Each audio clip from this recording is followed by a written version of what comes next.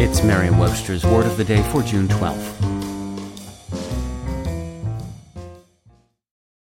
Angie's List is now Angie, and we've heard a lot of theories about why. I thought it was an eco move. Fewer words, less paper. No, it was so you could say it faster. No, it's to be more iconic. Must be a tech thing. But those aren't quite right. It's because now you can compare upfront prices, book a service instantly, and even get your project handled from start to finish. Sounds easy. It is, and it makes us so much more than just a list. Get started at Angie.com. That's ANGI, or download the app today. Today's word is fictitious, spelled Fictitious.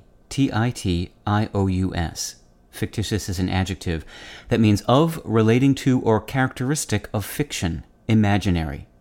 It can also mean conventionally or hypothetically assumed or accepted. When used of a name, it means false or assumed. And finally, fictitious can mean not genuinely felt.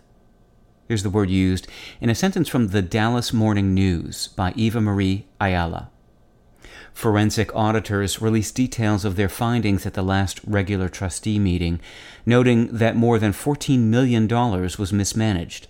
About $600,000 was spent on lavish travel by former administrators and on payments to what appears to be a fictitious vendor.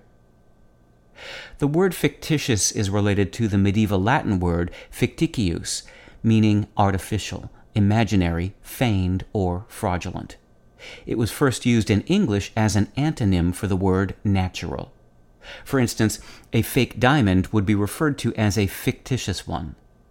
This use indicates the word's deeper Latin roots. Fictitious is from the Latin verb fingere, meaning to mold, fashion, make a likeness of, pretend to be.